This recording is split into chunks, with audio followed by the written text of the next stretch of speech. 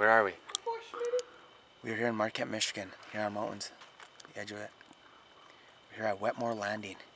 Very well known for squatches to come down, look around the trees, peer into campsites, throw rocks. Now, we're going to do a few squatch calls to see if we can get anything come out towards us. If one does come out, it should be pretty interesting.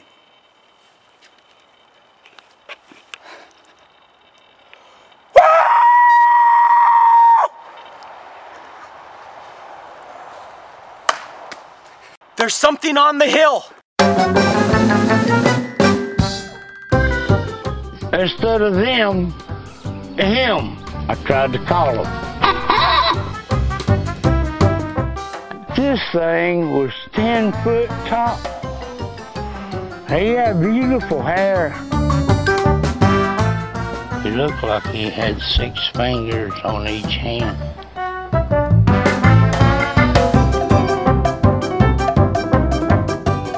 I come out here and rough talked him and run him off. And I said, get away from here. Get. And he went right back out that path again.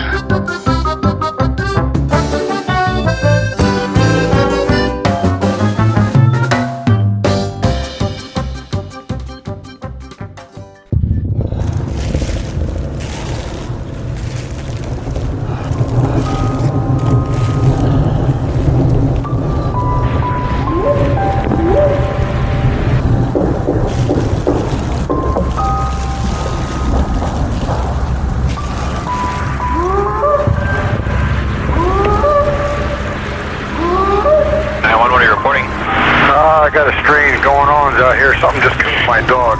Something killed your dog? My dog went flying through the air over the trees. I don't know how it did it. Okay. Damn it, I'm really confused. All I saw was my dog coming over the fence, and he was dead when she hit the ground. I didn't see any cars. All I saw was my dog coming over the fence.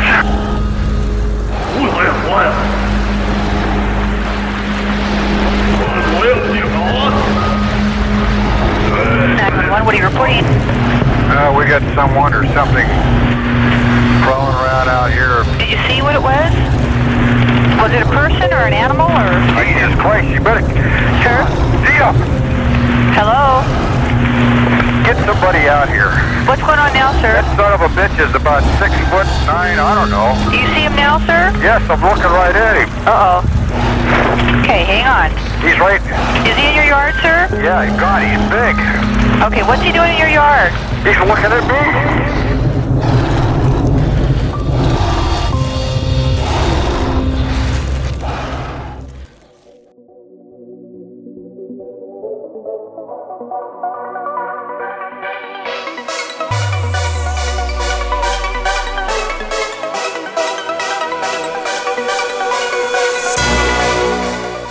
Somebody along the line said that the universe is not only stranger than you think, it's stranger than you can think.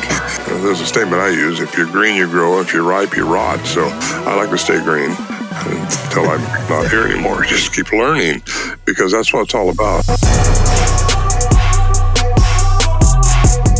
Hello, everybody. Welcome to the show. You're listening to Bigfoot in the Citizen Scientist podcast. I'm your host, Tyler, and I want to thank you for being here.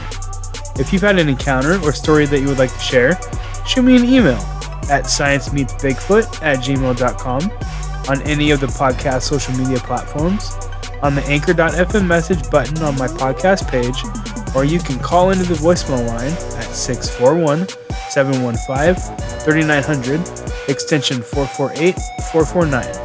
Please make sure to leave your contact information so I know who and how to contact you back.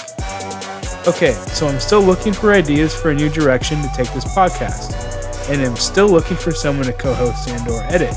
So please be sure to rate and review, message me those ideas, and contact me if you're interested in co-hosting or editing. I also wanted to take this time out to apologize to you, the listener, for the last episode mistake slip. I corrected it and uploaded the new fixed updated version, but it seems not every podcatcher is able to keep up. So I've devised a way to ensure a draft system to avoid future mistakes. Okay, moving on. Today, I bring back on Linda Pomranke, creator of the brand new Michigan Sasquatch Experience Investigation Team. I had her on in Season 2, Episode 3, back when she took part with the Lost Cryptid Conservatory, but due to personal differences, she has branched out and has recently had sightings and encounter reports from the state of Michigan. So we'll bring her on to talk about those. So without any further delay, let's dive into it.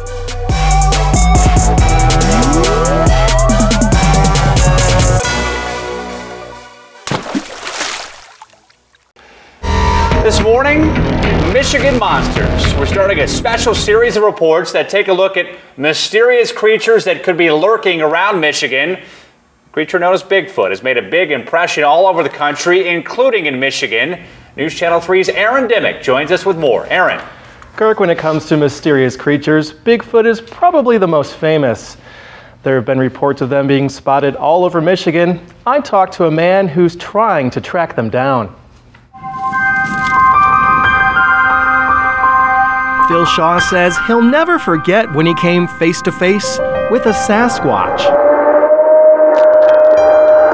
It happened 10 years ago during a trip through Nova Scotia, Canada. There was a bunch of trees, there was an opening, we saw somebody walking, but it did not have any particular clothes. We looked at each other and said, yeah, we saw a Bigfoot. Since then, the man from northern Michigan has been on a mission to find Bigfoot. There's really no question in my mind that these animals are not only all over the world, they're right in our neighborhood.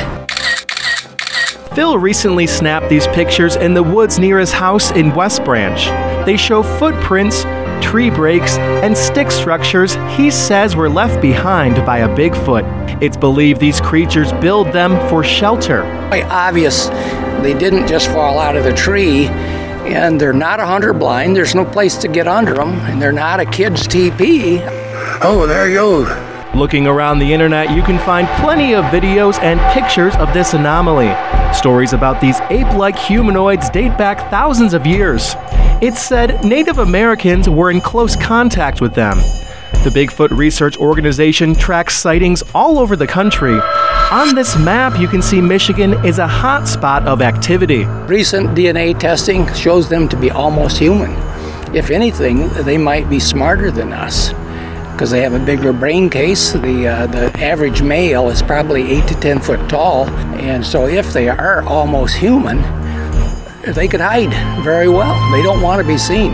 But they are being heard. Sasquatch hunters have recorded sounds that could be from the creature they're after.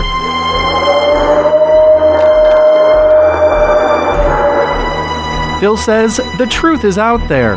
And with so many cameras nowadays, it's just a matter of time before a big discovery. I suggest people should have an open mind. I don't think we know it all. I'm 100% convinced they're there. The question is, what are they?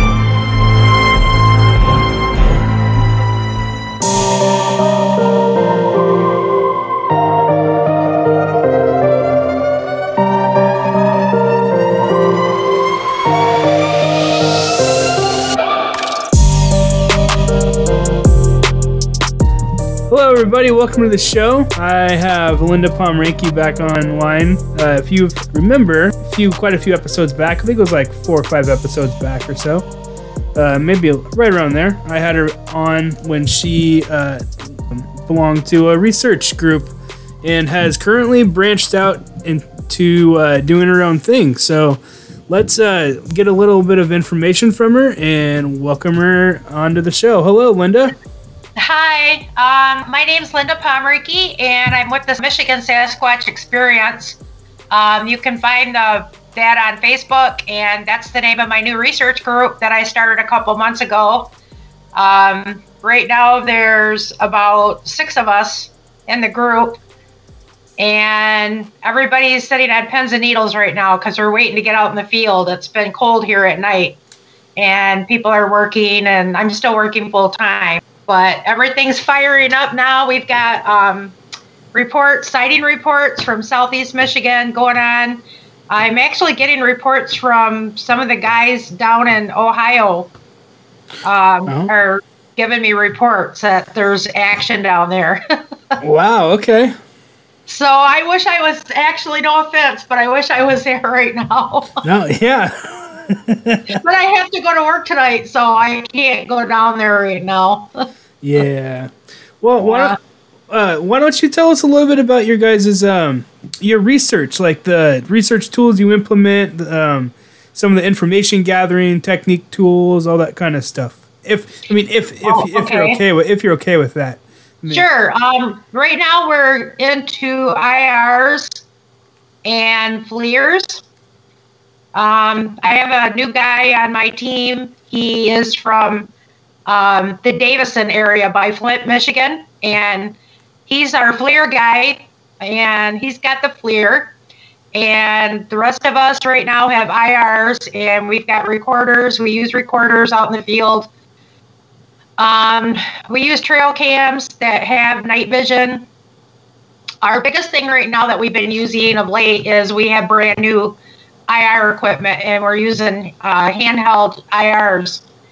And we recently did a camp out at a cabin in southeast Michigan, and there was one other team member and myself, the two of us, and we actually didn't have to go far afield to find adventure, because they pretty much came up to us, we believe, right at the cabin we were staying at. I think I actually have one on IR, and it's down crouching in the grass. You can see the head and you can see the eyes, and it's like in this big tall grass that kind of surrounds the perimeter of this cabin we were at. And I had been doing calls. So we were there a couple days, and we got a lot of stuff going on. We got calls, and we went out in the daytime with our GoPros and did some filming, and we found some structures not even 50 yards from the cabin. One of the researchers found a structure there, and it looked old, like it was a couple years old, but we were kind of wondering maybe if it had been used as like a bed or a nursery type situation for a young one. So we also got some very strange activity the one night right after dark. I had been doing some calls, and something came in and it howled.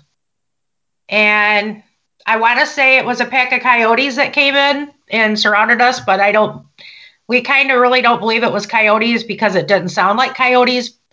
The only way I can describe it is it sounded like a coyote with strep throat. It was just really strange. And there was just the one howl, like the first one howled, and then not even 5 seconds later, the whole pack joined in. And whatever this was, it packed up like right by our cabin, and they were just like out there. That was kind of freaky. That I have to admit, there was some fear. we were a little bit afraid because there was only two of us there that night. None of the guys on my team were with us that night. It was just me and one other girl, and that was kind of scary. I still go into the field unarmed. I don't carry a gun. We have knives. I shouldn't say we're totally unarmed. We do carry knives and stuff on us, but and our cell phones. But I don't carry a gun on me.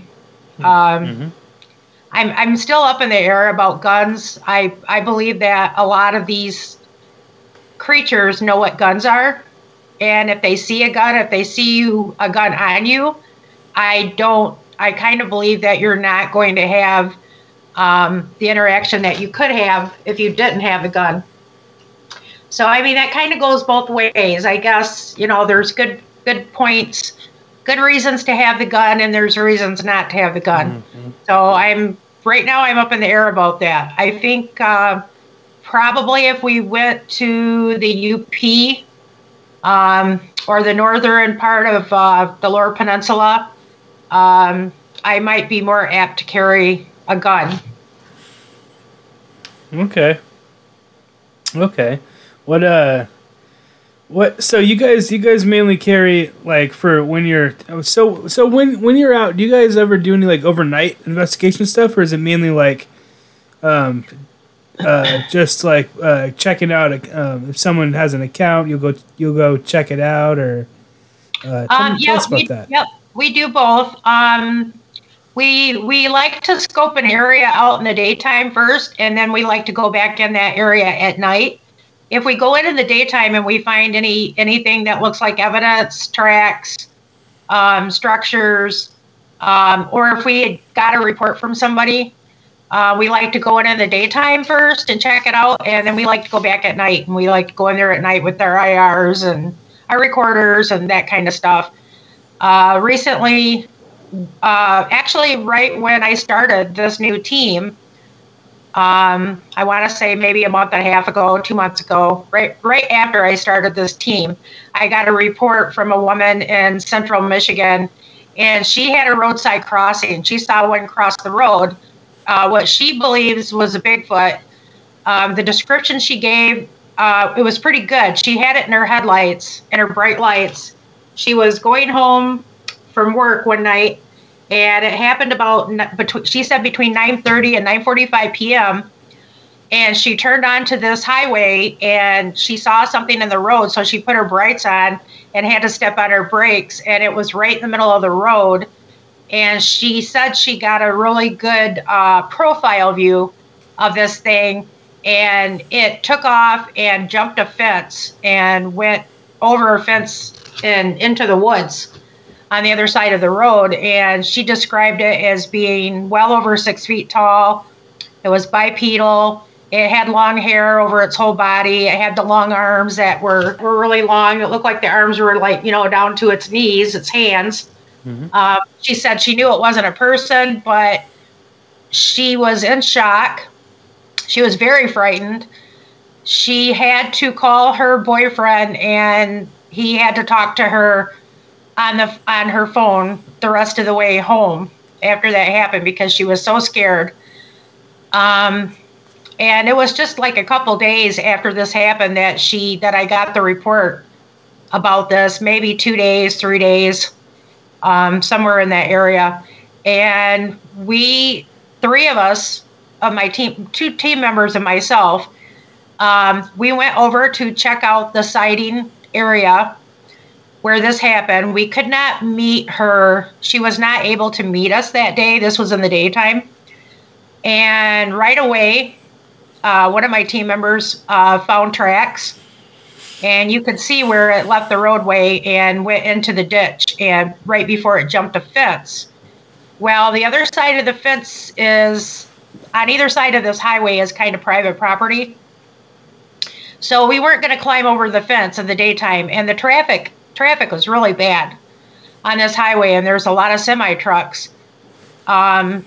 So the tracks that we found were, there was still snow on the ground back at that time.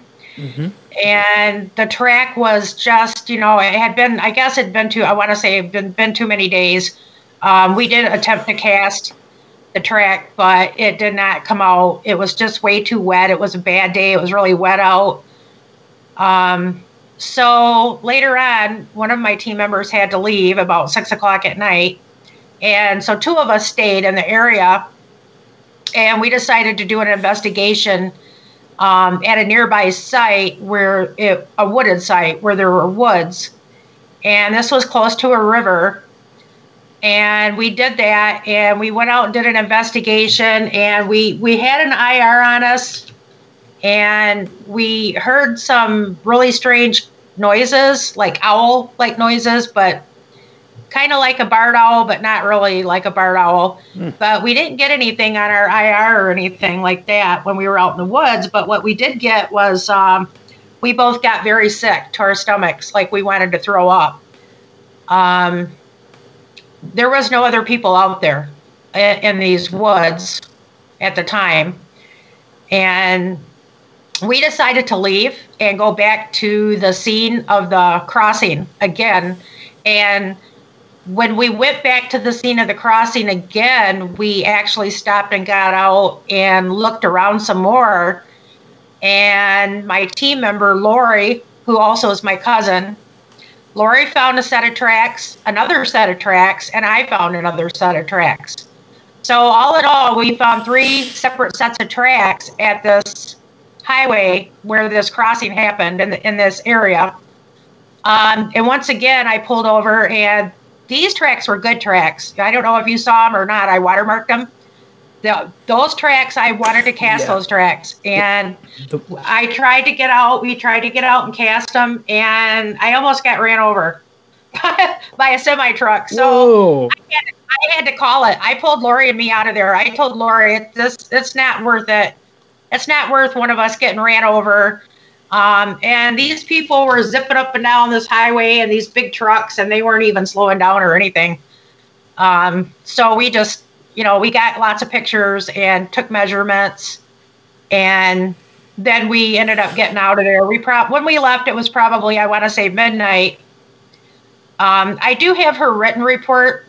She was supposed to email me a report, but I already do have her written report.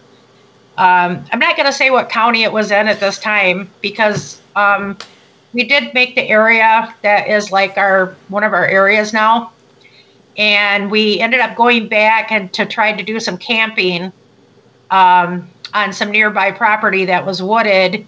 And we found more impressions in the woods, but the woods right now, it's all like covered with leaves and pine needles. No dirt, no sand, no mud. So all you could really see was kind of like impressions. And we just found a ton of structures. TPs, asterisks, that kind of thing. But also there were some people in the woods that were using the trails at the time for four-wheeling and that kind of thing. Mm-hmm. And there were some guys out there too, a crew of guys also out there were working. And they actually were doing some tree cutting and cutting trees down. Well, this team member and I, there were 2 of us at that time when this happened. We both got zapped. We think we got zapped again because her and I both started getting sick again, like we wanted to throw up. When the rest of my team joined me, minus the one from Davison, he wasn't there. But when the rest of the team joined us later, we all decided to try to do a camp out there. And we put trail cams up and that kind of thing. And I got a trail cam I put up, and there was something on the trail cam. But whatever this thing was, it came out of the scrub, and it stayed just out of the night vision of this trail camera. It was just like on the, just on the perimeter. So it had to have seen the camera. I knew the camera was there, I'm thinking, because it was, all you can kind of see is you can see a shape of something, but you can't really tell what it is. And there was no people, at that time, there was no people out there. There was no other people camping or riding around on motorcycles, or anything like that. But we ended up, it got so bad back there and it was so muddy, we couldn't get our cars back there anymore. I have all-wheel drive and I couldn't even get back there anymore. Even the guys with the four-wheel drive trucks, it was just, the trails were too bad. You would have to go in there, at that time, we would have had to go in and try to drag everything in there on foot. And not only that, we kept getting zapped and getting sick. And I think that my hypothesis is what's going on there is because of the tree cutting. I think the area probably, I think it might be inhabited by a clan or maybe one Bigfoot, or they're passing back and forth through there. And I kind of feel like they might be upset about the tree cutting going on. And we did stop and talk to the guys that were cutting the trees down, and they had a complaint that somebody bashed into one of their trucks, and it happened to be the truck where they said they kept a lot of tools at. They did call the police and they made a report and everything, and they said a lot of their tools were stolen, and they thought that whatever it was, it looked like maybe it used a crowbar or something, but I guess there were dents in the truck and just made a mess out of this, their truck.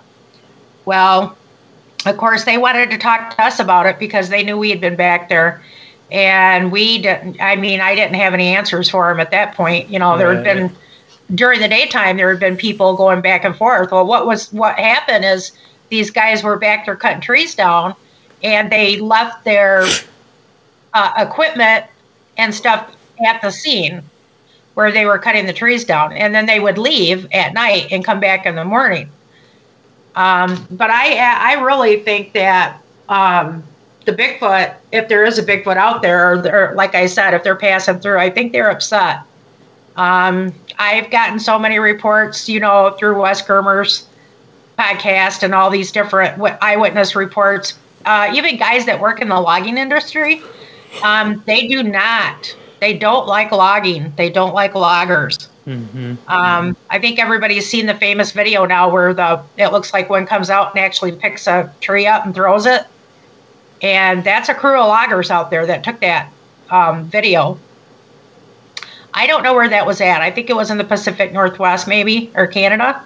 Do you know what video I'm talking about? I'm not sure. Yeah, it actually looks like one comes out of the tree line and picks a whole entire tree and actually lifts it up and like chucks this tree like a javelin.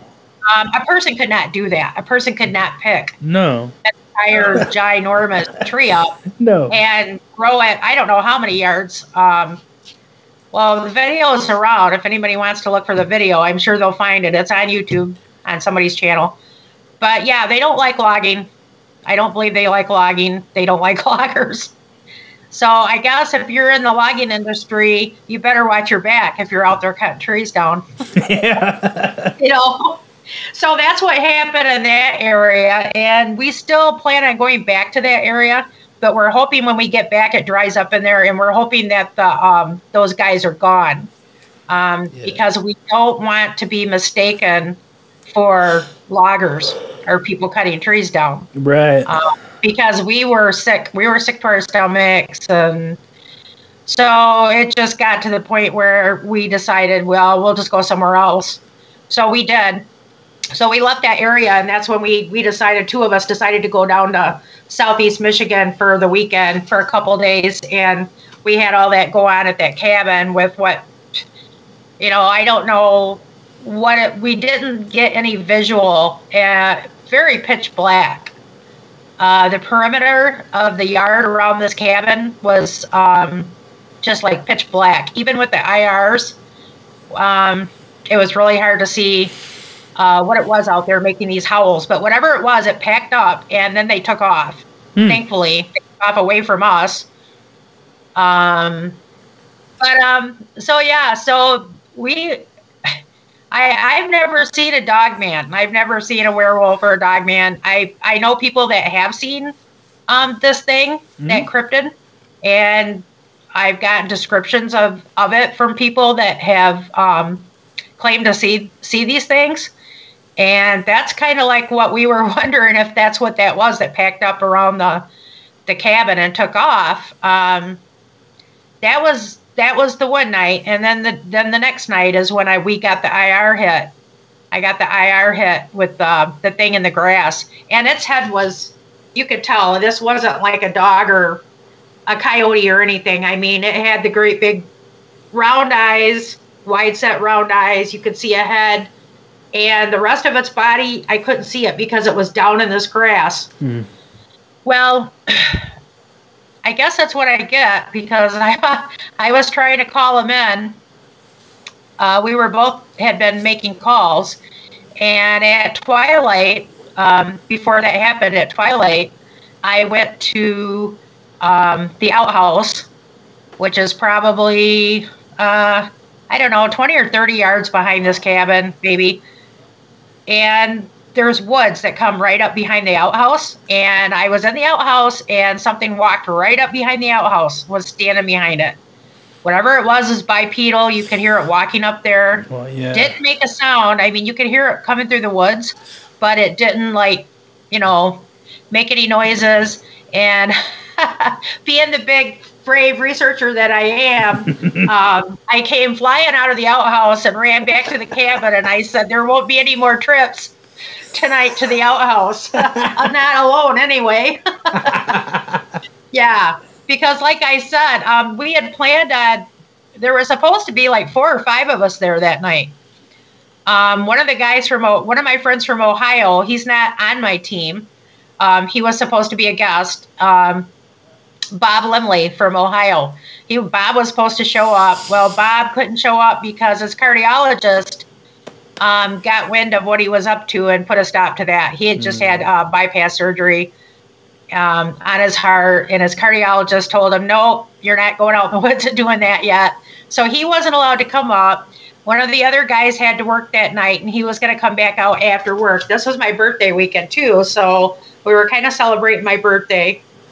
And that was Gabe Heiss from Hamtramck.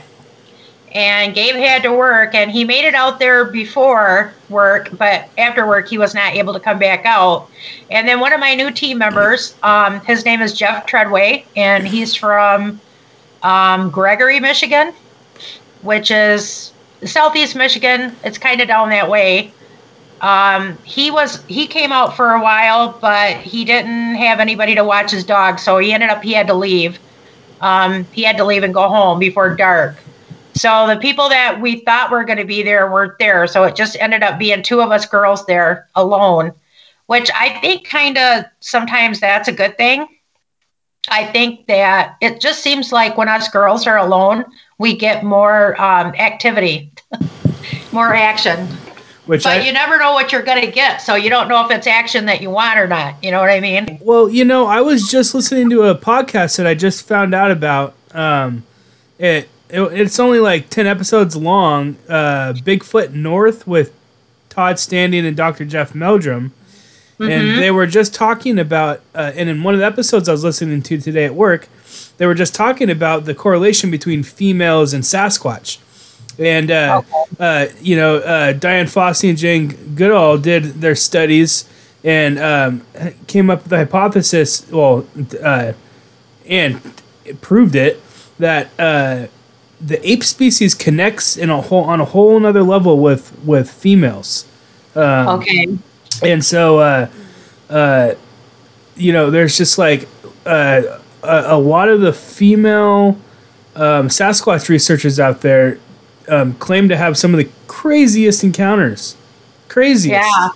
My cousin Lori, who's on my team, she's been listening to a lot of Dogman stuff. Mm-hmm. And she says there's a correlation with this cryptid people describe as a dogman or a werewolf. She said there's a correlation between them also and women being alone. That she's kind of obsessed with the dogman thing and the werewolf thing because she actually she's had nightmares for probably, I want to say over 40 years.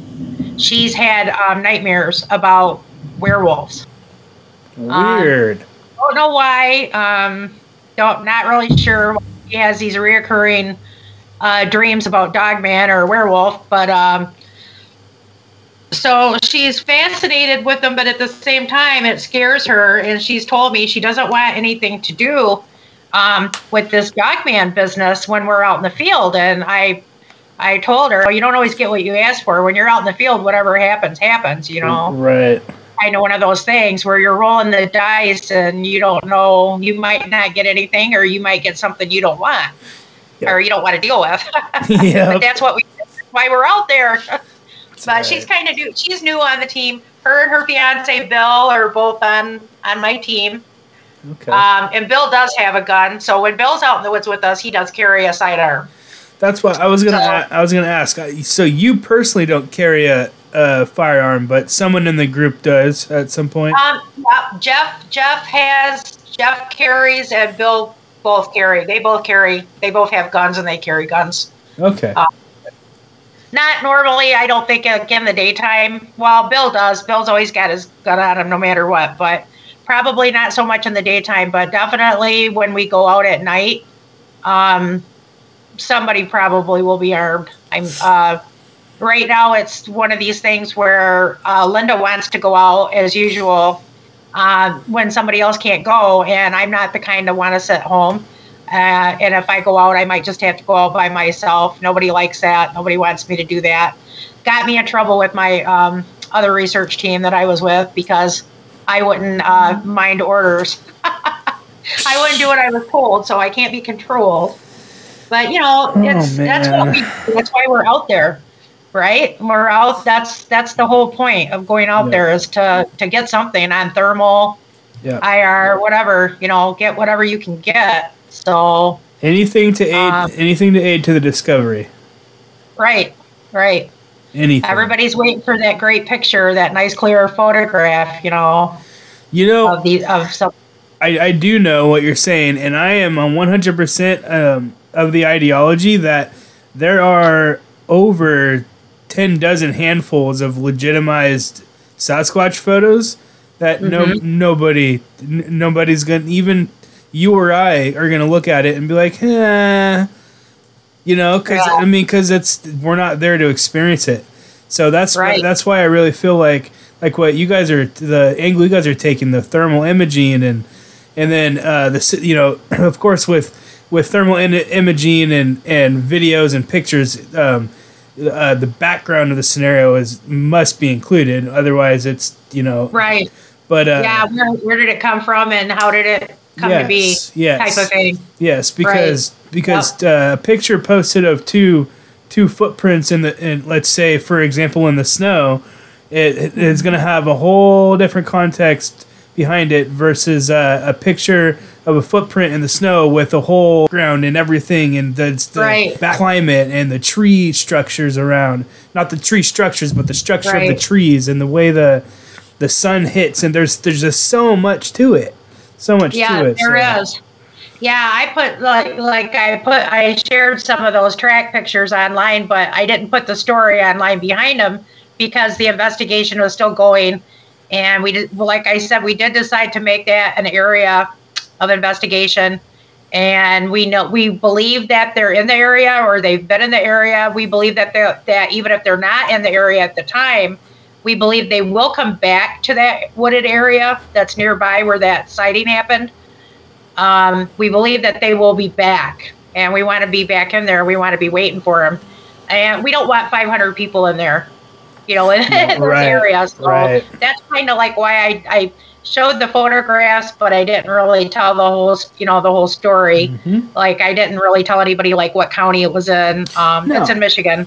So, but eventually I will. And Val Savala, who takes Bigfoot sighting reports. Yeah. And I did tell Val a little bit about it, and I told Val when we're finished with this woman's report and everything's done, that I will give him the report so he can add it to his report collection there for Michigan Bigfoot sightings. Okay. I think his work is important, what he's doing.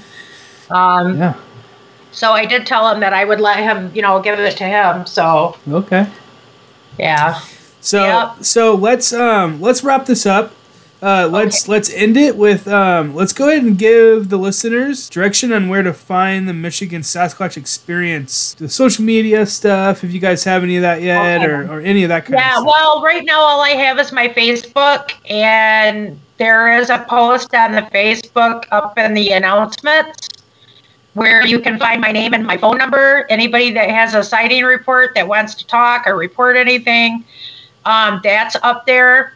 Also, we have the West Branch, Michigan Bigfoot Conference coming up on May 15th, and that's in West Branch, Michigan at the Irons Park. Mm-hmm. And I will be there. Hopefully my team will be there with me. And that's Phil Shaw's group that puts that on every year. That's a big conference. It's going to be outside. So I believe they have a pavilion. We're going to have it like under the pavilion, but so if anybody is afraid of COVID or whatever, you probably don't have much to worry about there if you're sitting out on the grass. So you can find tickets to that online. If you go to Michigan Sasquatch Experience on Facebook, there's all kinds of conferences going on. You can find the links at my site. There's the Michigan Bigfoot Conference that's coming up in July. I believe it's down in Ann Arbor. That's being put on by the Lost Cryptids Conservatory. You can find links on the posters for that. So if anybody likes conferences, we've got conferences back again. We're so happy because, the COVID thing shut everything down last year. Yeah. So the conferences are coming back. Hopefully the governor of Michigan doesn't, like at the last minute, put a stop order again on everything. We're hoping that doesn't happen. So yeah. Oh, okay. Is there anything else you'd like to relate to the listener? Nope. If anybody wants to, anybody that wants to give me a report, or if you just need somebody to talk to because maybe you saw something, but people are telling you you're crazy, you don't even have to give me your name. Your name doesn't have to be used in the report. If you want confidentiality, I have another report from actually up in northern and lower peninsula right now from a woman with her and her husband had rocks thrown at their tent. They found tracks. She sent me pictures of the tracks. The tracks were in the snow. This was in the wintertime. The stride, from the pictures, the stride and everything looks right. I mean, she's not a Bigfooter, but she had the presence of mind to lay something down by the track for scale. Nice. And show the strides and everything like that. And we plan on trying to go up into that area this summer because it sounds like it could be an ongoing active area. But she preferred that I did not use her name, to the public or anything, which is fine. So confidentiality, if somebody wants it, they can have it. Yes. So. Yes, I am as all my listeners know, and every single interview I harp it in. Anonymity is very important to me and to this podcast. If it wasn't for anonymity, then a lot of these Sasquatch experiences wouldn't be out there. Right. It's where I live in Pacific Northwest Oregon. It's common occurrence. I mean, I can go down the street into downtown Portland and go up to some random person and carry a full-length conversation, whether they believe in it or not, about Sasquatch. Mm-hmm. The same can't be said in every other state. A lot of times you'll get stared out weird, anything. So it's very fortunate. So it's very important to keep locations secret, I guess is the lack of a better term, for that reason alone. Because if people aren't being, trustworthy, then why would they confide in us? So right. Well, Linda, I want to thank you again for coming on. It's been a pleasure, and I here in the next few months we'll look to have you back on and hopefully get some more new sighting encounters coming on. I hope I have something exciting to tell you the next time, Tyler. Absolutely. And things are just cooking up in Michigan right now. I mean, the weather's turning, so I think things are getting hot, or about to get hot here in the next month or two. Nice. Yep. Okay. And I wanted to thank you for coming on. It means a lot, and I want to thank you for taking the time. And sorry about all the technical difficulties earlier. That was overly obnoxious. So thanks for having me on. Absolutely. We'll talk to you soon, Linda.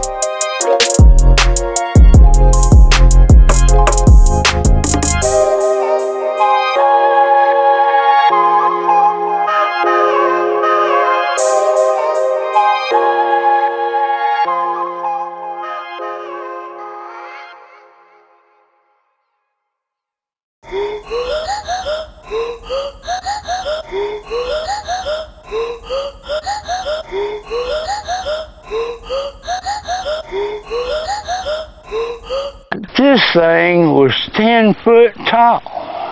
He had beautiful hair. Instead of them, him. And that's all I got for you today. I wanted to thank Linda for coming on again. For a new research team, they sure have had quite a few what seems to be credible witness reports come in. So I'm very excited to have her come back on in the future to hear about new sightings and encounters. If you enjoyed today's episode, rate, review, and share the show. Share it to social media, share it with your local skeptic. I don't care how you share it, just spread the word. A broader reach means a broader array of content, which in turn means new and exciting material for you, the listener. So please be sure to share this podcast around if you enjoy it. Well, before I let you go, I wanted to remind you to always love yourself, to always love each other, always be kind, always be safe, and like always, until next time.